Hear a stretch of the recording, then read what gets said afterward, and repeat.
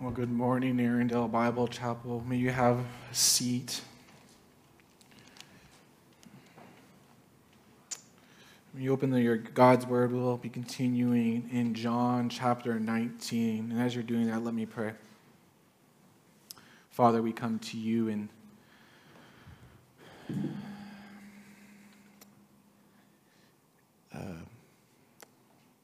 desiring to remember what your Son did for us. Desiring to remember and reflect on what happened 2,000 years ago in Jerusalem on a hill called Golgotha. Father, may we be in awe of what your Son did for us that day. We pray this in your Son's name, in his name. Amen. Amen. Well, in 2003, a new movie took the theaters by storm. This movie took the audience through a journey of a father who sought his son. His son had been abducted. As he begins looking for his son, the father meets an unlikely friend to help him on his journey. Her name was Dory. If you know the movie Finding Nemo, you know that Dory dealt with short-term memory loss. So moments throughout the movie, Dory would just forget what they were doing. She would just forget what their mission was. And this drove Nemo's dad mad. He wanted to find his son, but his helper, his friend, easily forgot the simplest things. While many of us are not Dory, we do not suffer from short-term memory loss. We all do suffer from forgetfulness. This may not be forgetfulness of dates or places, names, but forgetfulness of importance. Specifically, importance of what Jesus did for us on the cross. As I began to think through what I would preach on this Good Friday, I began to think of how I could be creative. We've heard this message before. We've preached this text before. We've been here, we've sat in these seats, and we've been in Good Friday services. And I was like, okay, how can I present this differently? And I began to become convicted that I forgot why we celebrate Good Friday. Why we celebrate Good Friday every year. And it's because we are forgetful. So today I've entitled our message for today, Our Need for Good Friday. Our need for this day to remember Christ's death on the cross. And I said this, we need Good Friday to be reminded of the person and work of Jesus Christ. We need Good Friday. You need Good Friday. I need Good Friday to remember the person and work of Jesus Christ. We will be looking at the Passion narrative, continuing the Passion narrative in the Gospel of John chapter 19. And we will look at these two ideas, remembering the work of Jesus and the person of Jesus. The person of Jesus as he was the righteous sufferer. The person of Jesus as he was our true king. We will be reminded of the work of Jesus as he is the sacrificial lamb and the great conqueror. The Gospel of John at this point and beginning in chapter 19 is in a very dark moment. At this point in the morning, the rooster has crowed. Peter has denied Jesus 3 times. Jesus has been before Annas. He's been before Caiaphas. He is now at the feet of. He's now before Pilate. Jesus has been betrayed by Judas. He has been betrayed by Peter. And the rest of his faithful men, his disciples, except for John, have dispersed in fear. And now Jesus stands before a Roman representative, enduring an unwarranted trial. And while unwarranted trial, It was a predestined trial. A predestined trial to take place before the creation of the world. And in this trial, we will see two aspects of the person of Jesus that we must be reminded of this Good Friday. And it begins with this, that Jesus was the righteous sufferer. Imagine the heaviness of this morning. Tired, beat up, flogged, abandoned, mocked, slapped, degraded. Jesus continues to stand before an unjust trial. Jesus continues to stand before these earthly rulers. Pilate places a crown of thorns on his head, a purple robe covering his bloody back. Pilate marches him out before the crowd as a joke to mock him. The mob around him continues to grow. The crowd is yelling, "Crucify him! Crucify him!" Jesus is fully aware of what this meant. Crucifixion is considered one of the worst forms of capital punishment known to humanity. The mob is claiming that Jesus is trying to overthrow the Roman government. Some are saying that he's broken the law. No matter what the accusation, they want Jesus dead and they want him killed brutally. Pilate, someone known for hating the Jews, found no guilt in Jesus. But Pilate knew that this crowd wanted Jesus dead. And for some reason, Pilate wanted to prevent that. We come into the Gospel of John, we come into chapter 19, where we see Jesus in a moment of great despair. And even in this suffering, we witness a magnificent character trait of Jesus. Even in this suffering, Jesus demonstrated gentleness, peace, patience, self-control. Jim Hamilton writes this: Jesus could not be less threatening as he obeys his Father. Like a lamb silent before its shearers, and yet there exists no greater threat to all impudent human rulers who refuse the warning from Psalm 2:12 to kiss the Son, lest he be angry. John 19:5 may contain the greatest display of humility, patience, self-control, restraint, and nobility ever seen in humanity. We come to the Gospel of John, we come to this chapter 19, we're witnessing Jesus suffering. And he suffers in a very patient, controlled, restraint way. I know if it was me, I saw crucifixion coming, I would not act the same. The question is why? Why was Jesus patient, controlled, enduring the suffering? And we come to John 19:10 through 12 to 11. What we see is that even amidst this great trial, Jesus had dependence on his Father. John 19:10 through 11, Pilate said to him, "You will not speak to me? Do you not know that I have authority to release you and the authority to crucify you?" Jesus answered him, "You would have no authority over me at all, unless it had been given you from above.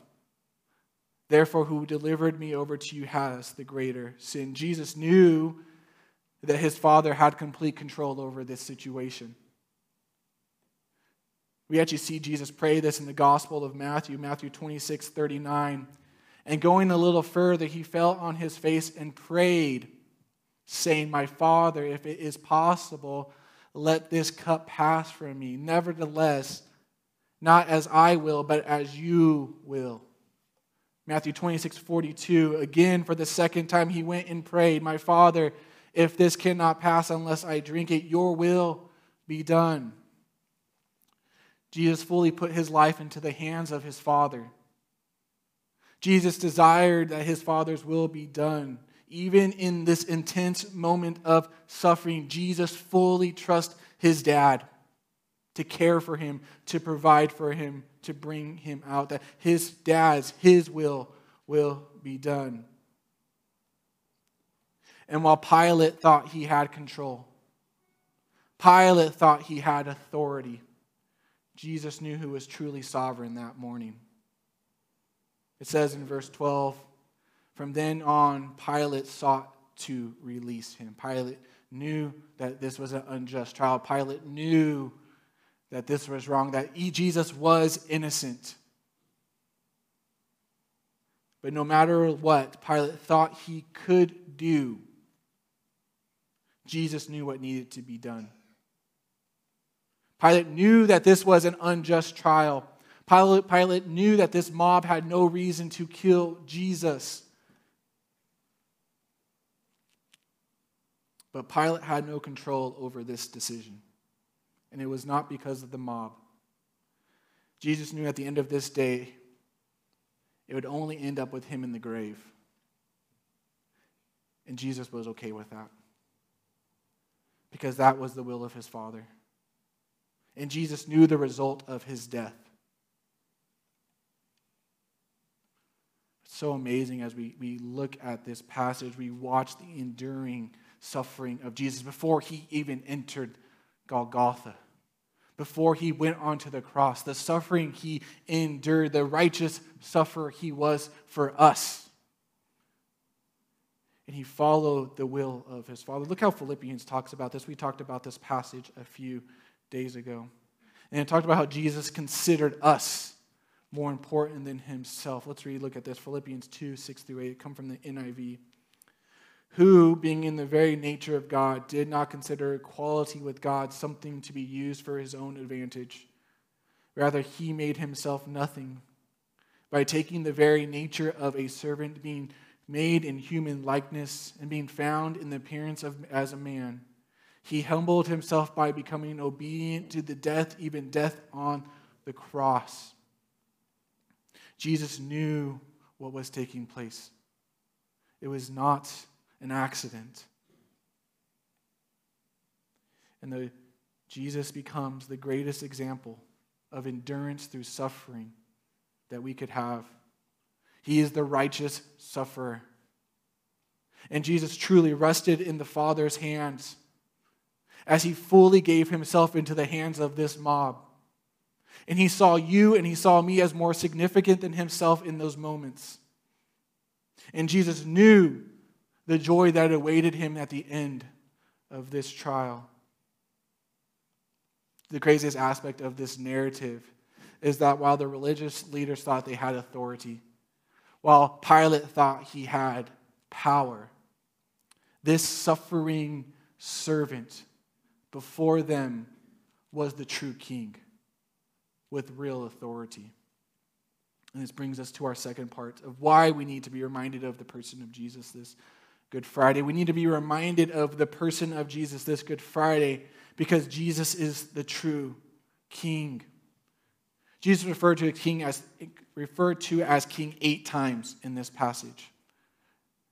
John 19:3, Hail, King of the Jews. John 19:12, If you release this man, you are not Caesar's friend.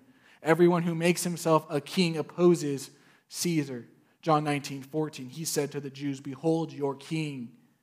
19:15, and they cried out, Away with him, crucify him, crucify him. Pilate said to him, Shall I crucify your king?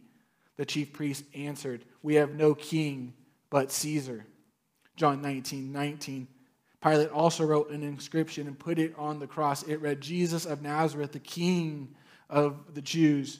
19:21, do not write the King of the Jews, but rather this man said, I am King of the Jews.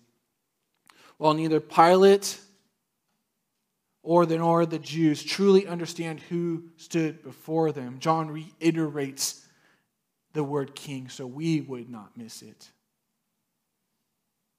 Going back to verse 11, we see that Jesus knew that Pilate had no actual authority over this situation. Pilate actually had no power to send Jesus to the grave. Jesus gave up his own life. We actually see Jesus talk about this multiple times throughout the Gospel of John. John 10:11, I am the good shepherd. The good shepherd lays down his life for the sheep. John 10:15, just as the Father knows me and I know the Father, and I lay down my life for the sheep. John 10:17. For this reason the Father loves me, because I lay down my life that I may take it up again. John 15:13. Greater love has no one than this, that someone laid down his life for his friends. At the end of this passage in verse 30, we see that Jesus did not die, but he gave up his spirit. And what this demonstrates to us is the authority Jesus really had, the true king that was before Pilate that day, that he had the right to give up his life, and no one took it. Jesus intentionally allowed himself to be captured.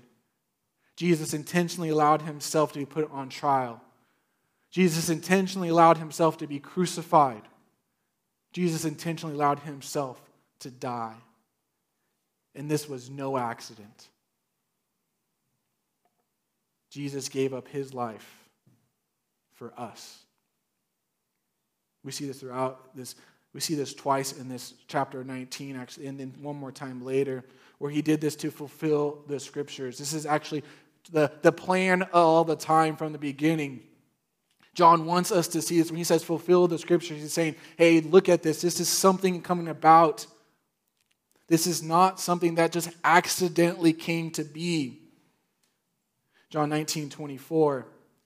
So they said to one another, let us not tear it, but cast lots for it to see whose it shall be. This was to fulfill the scripture which says, they divided my garments among them, and for my clothing they cast lots. John 19:28. After this, Jesus, knowing that all was now finished, said to fulfill the scriptures, I thirst. What we see in this passage, what we see in this situation, that this was no mere accident. Jesus had the authority to give up his life. We actually see other Old Testament connections within this. We see the idea of the preparation of the Passover, the day before the high priest would do their yearly sacrifice for the sins of the people. And it also adds that Jesus, when he received the wine, it was from the hyssop branch, which was the type of branch used by the Hebrews in Egypt to mark their houses with blood, to protect their house that first Passover evening. And what was clear was all of this was intentional. Like a beautiful artwork where every stroke has a purpose. We begin to see that King Jesus used his kingly authority to not invoke his power, but lay down his life. For me and for you. The question they have is, how did they treat their king? John 19:15 says, they cried out, away with him, crucify him. Pilate said to them, shall I crucify your king? The chief priest answered, we have no king but Caesar. That day, the Jews chose a king who would brutally oppress them. A king whose heir 30 years later would destroy their country. While before them stood a king who had all authority in the world but laid it down and was willing to be brutally killed for them. Crucified for you. Face the wrath of God for me. As we reflect this Good Friday, we reflect on the personhood of Jesus. We reflect on the reality that Jesus suffered greatly for us. He endured suffering with patience, control, gentleness. We also reflect that Jesus was the true king who laid down his life even though he had all authority not to. The question I have for you is, who is your king? Who has authority over your life? Who holds your allegiance? Well, we don't worship a crazy dictator. We have sin that calls us to give it our full allegiance day after day. If you're not a Christian here, why have you've pledged your life to an evil master? John 10:10 says the thief comes only to steal, kill, and destroy. Who holds your allegiance? As Christians, we can be like Dory. Short-term memory loss. Quick to forget. Quick to forget the suffering Jesus did. Quick to forget the true authority Jesus had. Why he is so good.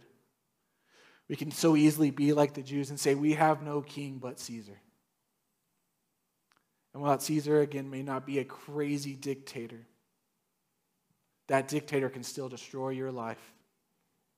He can steal your peace, your joy, your life, which only comes from walking with God. That dictator will rob you of your flourishing, which you have been promised as we enjoy God. The flourishing that only comes in the eternal life as we have knowing God. This Good Friday, as we reflect on the person of Jesus, the personhood of Jesus, may we reaffirm our allegiance to our true King, who suffered greatly on our behalf, who laid down his life for us. Not only are we called to reflect on the person of Jesus, we're called to reflect on the work of Jesus. This comes from verses 16 through 30. John takes us through the crucifixion of Jesus here. It's really interesting. There's not much talked about. There's little emotion actually given in these words. We see that Pilate, under the authority God, has now given Jesus into the hands of the Jews. The Jews will soon crucify their king. The Jews will show who they truly pledge their allegiance to. And this brings us to the first work of Jesus that we must be reminded of this Good Friday. We need to be reminded of Jesus, the sacrificial lamb. We need to be reminded of Jesus, the sacrificial lamb. Verses 16 through 27 show that Jesus really did die on the cross. We're 2,000 years removed from this incident, but he really did die. John 19, 16c through 18. So they took Jesus and went out, bearing his own cross to the place called the place of a skull, which in the Aramaic is called Golgotha. There they crucified him, and with two others, one on either side, and Jesus between them. Sometimes we are so far removed from this situation, we forget that Golgotha is a real place. And on that day stood 3 real crosses, that Jesus' real wrist and his feet were nailed so that he might hang to die. And despite that brutality, Jesus feared something far greater than a Roman cross. Because on that cross, Jesus really did face the wrath of God for us. Look how Paul refers to this moment in history from Colossians 2:13 through 15. And you, talking about us in the Colossian church, who were dead in your trespasses and the uncircumcision of your flesh, God made alive together with him, having forgiven us all our trespasses. How? He explains how he does this. By canceling the record of debt that stood against us with its legal demands. This he set aside, nailing it to the cross. On the cross 2,000 years ago, while Jesus was hanging there, he did not fear the Roman cross. He feared the wrath of God that he would be placed on his shoulders for you and for me. And this is sobering reality, because it reminds me that sin is real, sin is deadly, and we know that God must punish all sin. Every sin that ever has been committed by any human being will face the wrath of God either on the cross or on themselves. Every ounce of your sin, every ounce of mine. And when we look to the cross on this Good Friday, we see the horrendousness of sin that took place, which only the Son of God could take. While Pilate gave him over to the Jews took him to Golgotha. We nailed him to the cross. Our sin put him there. My sin put him there. If you have confessed Jesus Christ as your Lord and Savior, then on that cross, Jesus paid all of your wrath. You pay none. He really did face the righteous anger of his Father that day. While this is sobering, it's also encouraging. Because I know God will destroy evil. Over this last few months, we have read reports of what's kind of taken place in Ukraine. If you read the reports, it almost turns your stomach a little bit. You've heard the ugliness of what has happened, and you wonder, oh God, why do you allow this? The brokenness, the pain, the hurt. Why does this evil exist? But when I look to the cross, do you know what I see? That God, you will destroy evil. That every one of those sins that may have never been seen except from one person will be seen by a holy God who will pay the punishment on those people. There is no sin that will go unpunished, even if it's on the other side. The cross reveals that God will be just. He will show his wrath against all sin. And not just the Putins of the world, but my evil too. My sin must be paid for. And this shows us the depth of God's love, right? For God so loved the world that he gave his only Son. He gave his only Son. That he would be willing to send his Son for me, to take on my wrath for my sin, my shame, my lying, my darkness.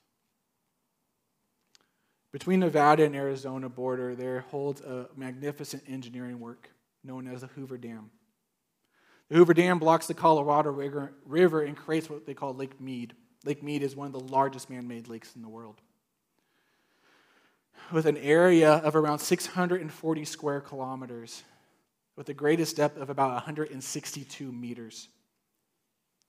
The dam stands at 221 meters, which is about a 60-story high building. Its thickness is 200 meters. Behind that dam stands 32.24 trillion liters of water.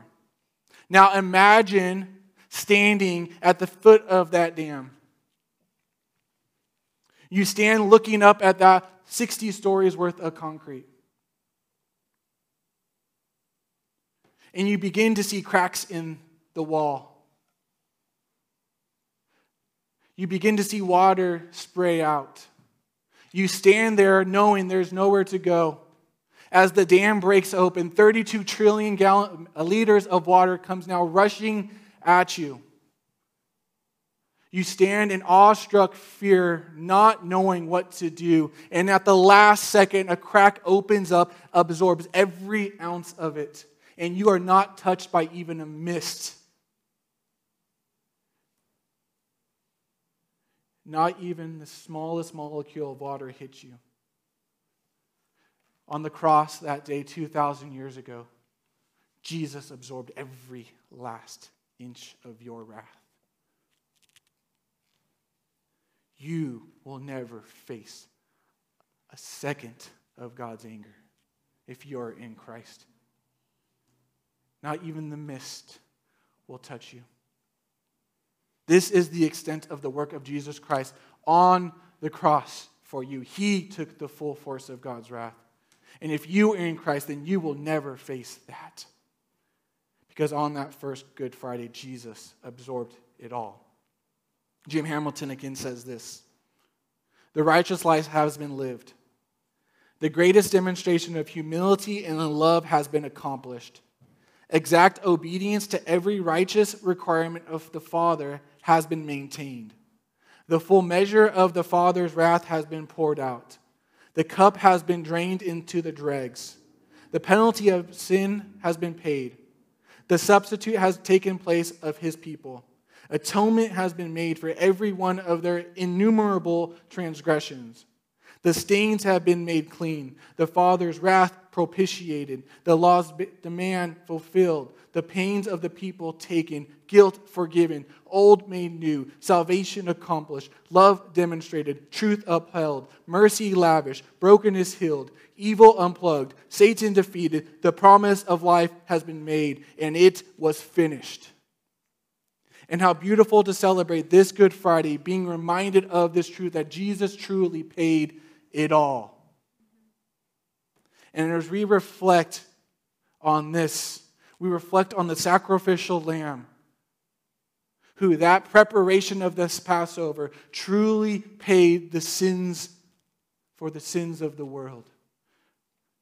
Truly paid the wrath of God for you and for me. And that brings us to our last point, that we need to be reminded of Jesus, the great conqueror. We're reminded of the person of Jesus who suffered greatly. We're reminded of the true authority of Jesus, who was the right king. We're reminded of the work of Jesus on the cross. And now we're reminded of the great conqueror of Jesus. And when he said, "It is finished," he meant it. Some of the most profound and beautiful words of Scripture. Throughout the Gospel of John, we see that Jesus has been relentless to make known that his work was not done. John 4:34, Jesus said to them, "My food is to do the will of him who sent me and to accomplish his work." John 5:36, "But the testimony that I have is greater than that of John. For the works that the Father has given me to accomplish, the very works that I am doing, bear witness about me that the Father has sent me." And now the moment has come. The work of Jesus has been accomplished. John 19:28 through 30. After this, Jesus, knowing that all was now finished, said to fulfill the Scriptures, "I thirst." A jar full of sour wine stood there. So they put a sponge full of sour wine on a hyssop branch and held it to his mouth. And when Jesus had received the sour wine, he said, "It is finished." And he bowed his head and gave up his spirit. 3 times in this verse, in these 3 verses, John uses a word derived from this idea of finished or accomplished, complete. John actually intentionally uses a different word to describe the fulfillment of Scripture as this idea of accomplishment. And how beautiful that reality is. Jesus really did accomplish his work. He really did finish his mission. And John wants us to see that.